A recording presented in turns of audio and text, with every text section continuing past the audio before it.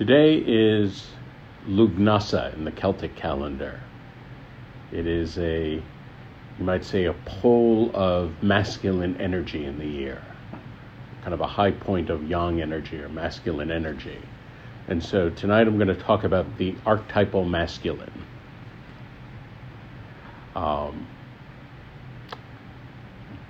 I've talked about the archetypal masculine and archetypal feminine a couple times before, and I always like to point out that, of course, I don't want to be understood just as stereotypes, like all men should be like this, all women should be like this. I view the archetypal masculine and the archetypal feminine as wells of wisdom, two wells of wisdom that we each have within us. And how we relate to those and how we draw on them or identify with one or the other is very much up to our own choice. At least in my own life, I've found that the more I go into the archetypal masculine, the more I arrive in myself. And yet it's precisely the archetypal feminine that allows me to go deeper into the archetypal masculine, as well as allows me to negotiate the world effectively with the archetypal masculine. I don't know if that's true. That's what's true for me as a straight cisgendered male, and perhaps it might be true for some other straight cisgendered males. I don't know. But God knows what might be true for, folks on the LGBTQ spectrum, people that are identifying different ways. I think I would say, though, that we all have these wells of wisdom in us, and they demand a kind of reckoning. It's not, regardless of how we identify or choose to present ourselves in the world, there's a way that we have to reckon with these two wells of wisdom within us.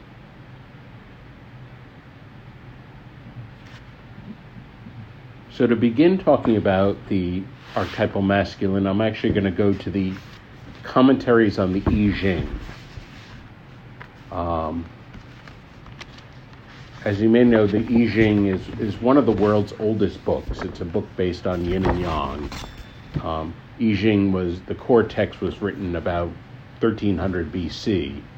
And so it was already 7 or 8 centuries old by the time Confucius came along. So it was ancient from Confucius's perspective. And the core text of the I Ching is relatively minimal, but in Confucius's time, or slightly after, these 10 core commentaries were added. And typically when you buy an I Ching, what you're getting is the core text in these commentaries. The purists would say that Confucius wrote, every single word of the commentaries. Scholars feel probably he wrote some of them, and probably they were elaborated by his school after his death. But this first quote is from the Dazhuang, the great commentary. So this is not keyed to any particular hexagram in the I Ching, but commenting on the structure overall. And it's talking about, it refers to Qian and Kun. Qian is pure yang. Qian is heaven, or pure yang. It's the trigram of 3 unbroken lines. And Kun is pure yin. That's the 3 broken lines. And they're considered, heaven and earth, or father and mother, and all the other trigrams, the rest of the Bagua, come from these 2. So this commentary says, first there is Qian. At rest it is alone and concentrated. In motion it is straight. This is how what is great comes into being. Then there is Kun. At rest it is infolded. In motion it opens out. This is how what is broad and vast comes into being. And so a few things just fascinate me about that short quote. The archetypal masculine, when it's at rest, it's alone and concentrated. And I think there is an aspect of the archetypal masculine that gets more concentrated going to an alone space, and it's the conventional idea of a man going into his man cave, that sort of thing.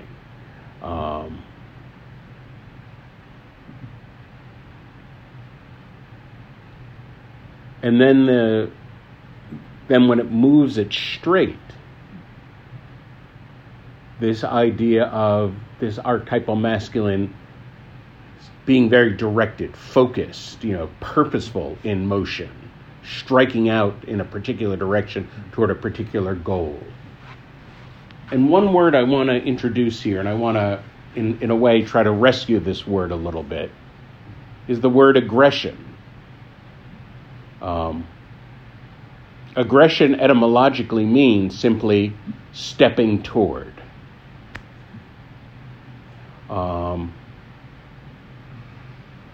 And of course, a lot of aggression plays out in a lot of what gets called aggression plays out in incredibly destructive and harmful ways.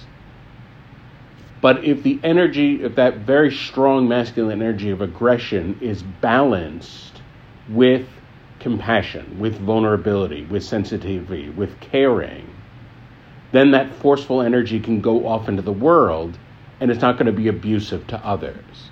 I think of a man like Malcolm X, who had tremendous heart quality, but spoke in a very forceful way, and communicated his point very powerfully. So it's related to being assertive, but it has a stronger edge than that.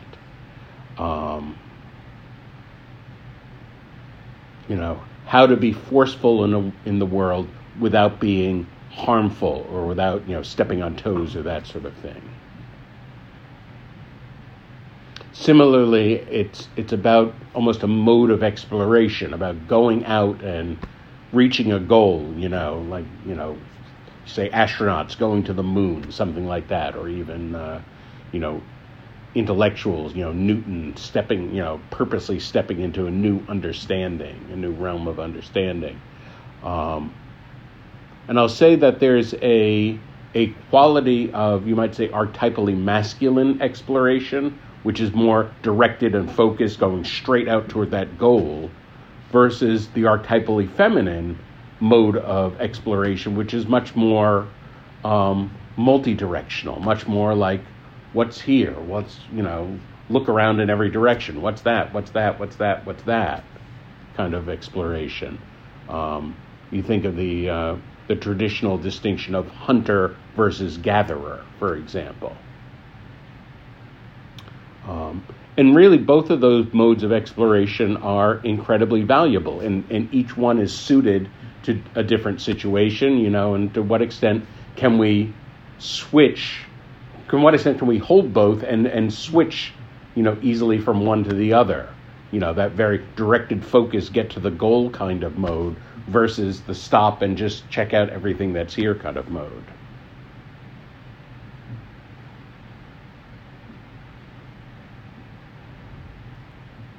Another distinction that fascinates me is the traditional marriage vow. And the traditional marriage vow, of course, is the man swears to love, honor, and serve. The woman swears to love, honor, and obey. Now, serve, I think, is a word that speaks very deeply to the archetypal masculine, and I think that's a very powerful word, to drop into. The word obey, perhaps in other contexts, it might have had something positive. We can reject that word.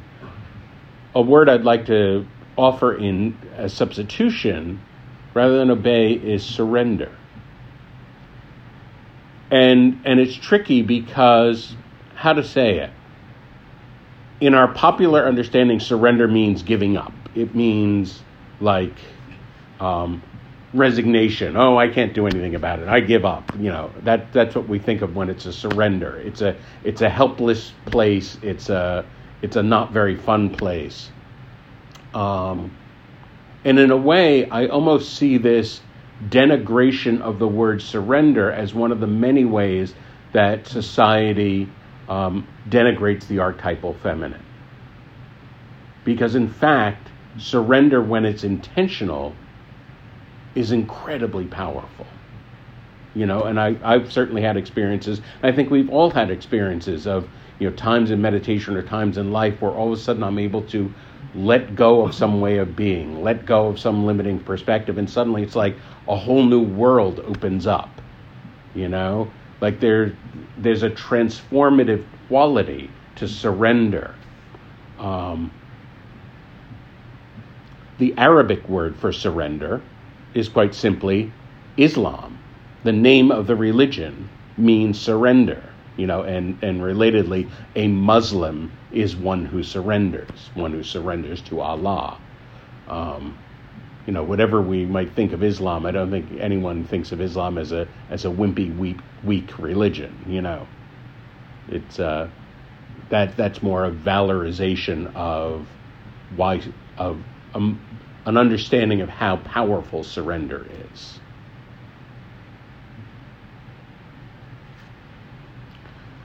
Another quote I'll share. This is from another commentary, and it's specifically a commentary on Qian itself, on heaven, the hexagram of heaven, pure yang.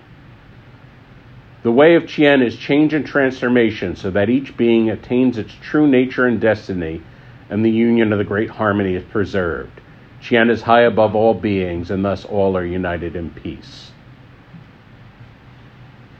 And so another kind of problematic word that I want to bring up here, I think one thing that's associated with the archetypal masculine is hierarchy.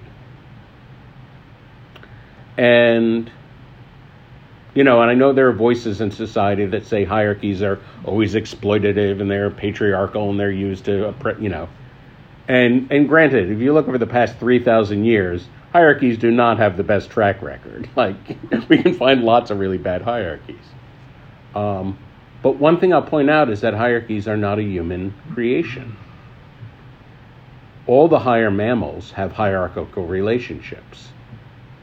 And in fact, even insects have hierarchies. In other words, there's millions, even tens of millions, even hundreds of millions of years of evolutionary wisdom behind hierarchies.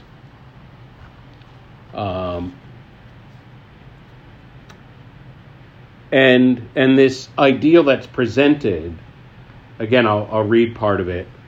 The way of Qian, the way of heaven is change and transformation so that each being obtains its true nature and destiny. This ideal that the hierarchy is set up in such a way so that each person in the hierarchy receives the full support to become who they are. And that sounds, idealistic and pie in the sky, and how the hell does that happen? But, that's exactly the situation I'm trying to create in my high school classroom. I'm paid money to establish a hierarchical relationship. Like, it's very important that I'm the one in charge of my classroom, that there's no confusion about that. And yet the nature of the authority that I'm trying to develop is to bring out the most, to bring out everything that is wonderful and glorious about each one of my students, So it's not about my ego trip at all. It's about how do I serve, So again, this idea of serving in the archetypal masculine, So that's a small scale, but that's an example of a hierarchy that can actually be life affirming and nurture wholeness in others. Another aspect of that is the just being high above others, and this is like the Zeus or Apollo who has the bird's eye view, the up high view of the whole picture kind of thing. And that's very much an archetypal masculine position of stepping back and getting a view of the whole picture. An archetypal feminine, by contrast, is the understanding you have down in the weeds, in the rough and tumble, in the mix, in the messiness of everything. And both of those are valuable. One is not better than the other. Depending on the situation, there are certain things that we only understand when we're on the ground, when we're in the mix, when we're in the middle of all the messiness, versus other things that we only understand when we're remote and looking at the whole from a distance, and again, how comfortable are we with each one of those modes? Another aspect of the archetypal masculine, I would say, is kind of solidity and containing. And a lot of the more repressive aspects has been about, blocking access, confining, this sort of thing.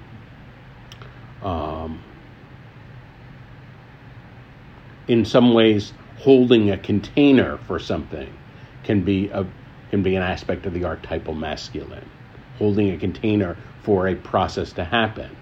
And in relation to the archetypal feminine is a lot about flow. Well, that flow, if all you have is flow, that flow might just be trickling out in all directions, that kind of thing. But a little bit of structure might concentrate that flow so it's as powerful as a fire hose. Or the structure more might be like irrigation that brings that flow to the specific places where it's needed, that sort of thing. And so a little bit of structure can make the archetypal feminine that much more powerful, as opposed to, in the past when that flow was just jarred up and stored on a shelf, that kind of thing. So I'll say a little bit also, just practically, haven't said a whole lot about toxic masculinity yet. Certainly, someone acting with aggression, if you act with aggression without any heart quality, without any empathy or anything, then, just that raw aggression is going to cause a lot of harm. But to talk about, ways that it plays out in our society, I want to frame two different kinds of problematic males in our society, two sort of complementary camps, which I'll call the bad boys and the nice guys.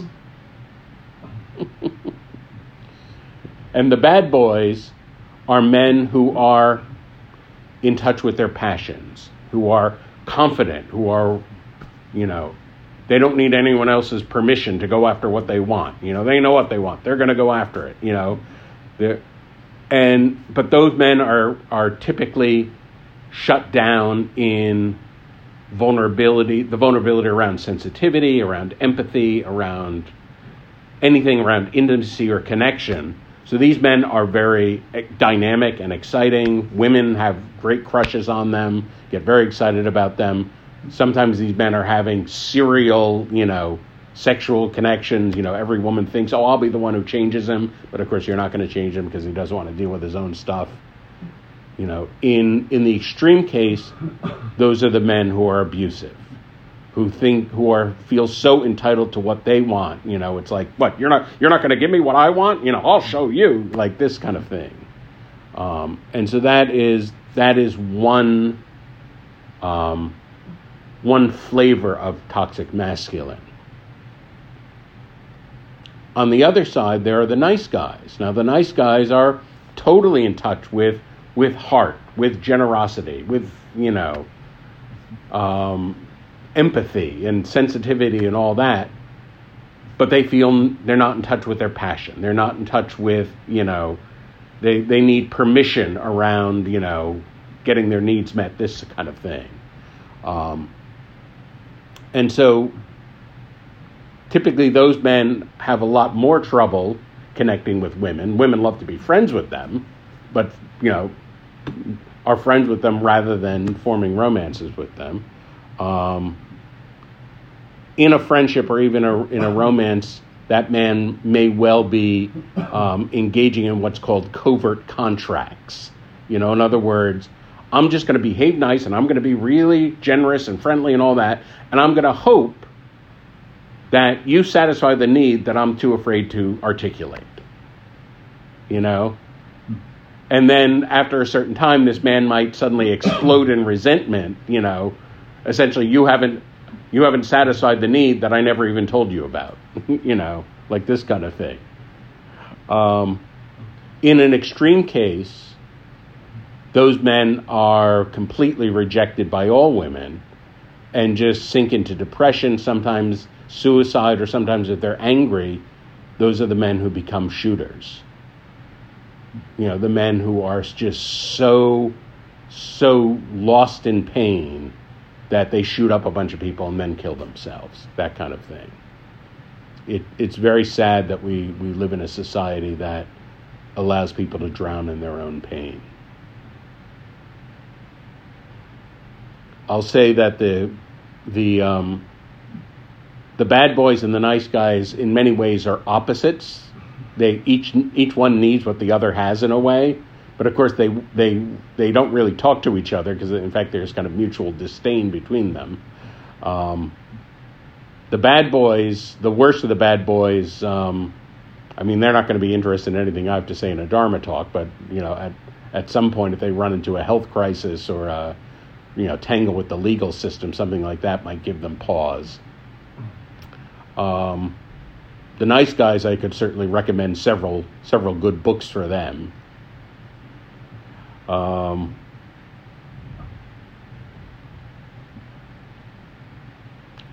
So at this point, I think I'll just share the quote sheet.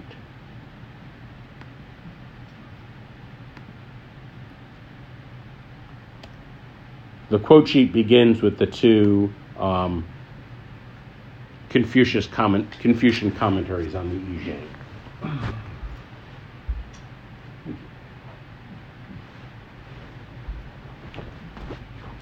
So I've already read those, but you can ponder those. The I Ching, I'll just say parenthetically, the I Ching is an astonishing book, and the depth of it is mind-boggling. From the great Roman Stoic writer Seneca, no man is unhappier than he who never faces adversity, for he is not permitted to prove himself.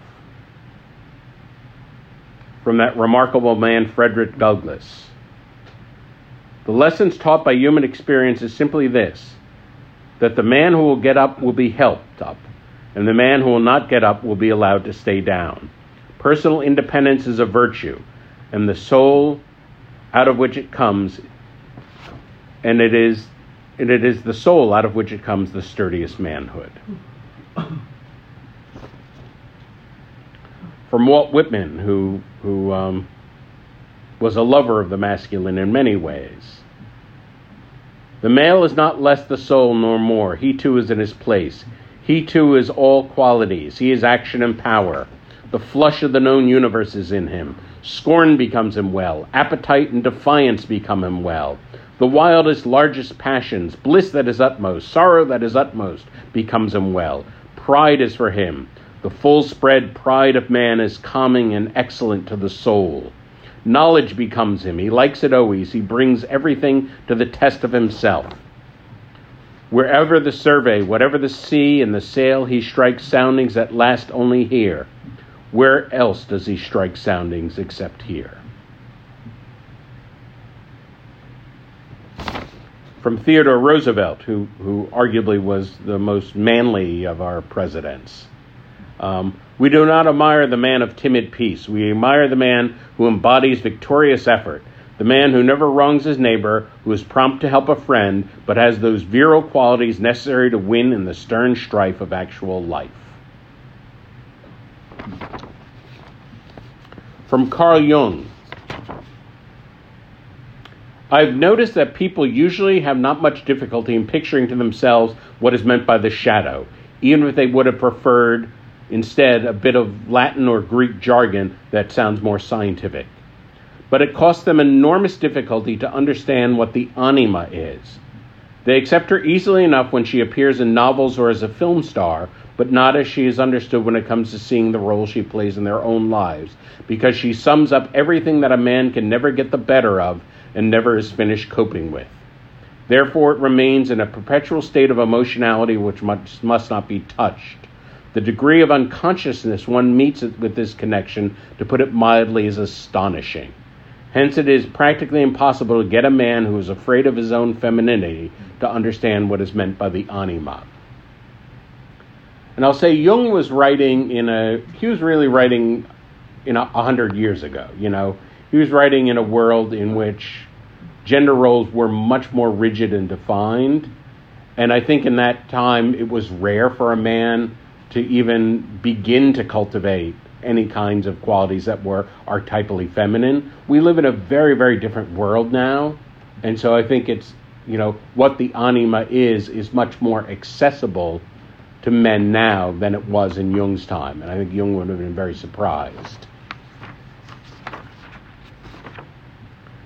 From Gandhi, manliness comes not in bluff, bravado, or loneliness. It comes from daring to do the right thing and facing the consequences, whether it is in matters social, political, or other. It consists in deeds, not words. Herb Goldberg said, "The male has paid a heavy price for his masculine privilege and power. He is out of touch with his emotions and his body. He is playing the rules of the male game plan, and with lemming-like purpose, he is destroying himself, emotionally, physically, psychologically, and physically." Matthew Fox said, "When the sacred masculine is combined with the sacred feminine inside each of us, we create the sacred marriage of compassion and passion in ourselves." Robert Moore says, "Submission to the power of the mature masculine energies always brings forth a new masculine personality that is marked by calm, compassion, clarity of vision, and generativity." Waller Newell said, "We don't need to reinvent manliness. We only need to will ourselves to wake up from the bad dream of the last few generations and reclaim it in order to extend and enrich that tradition under the formidable demands of the present."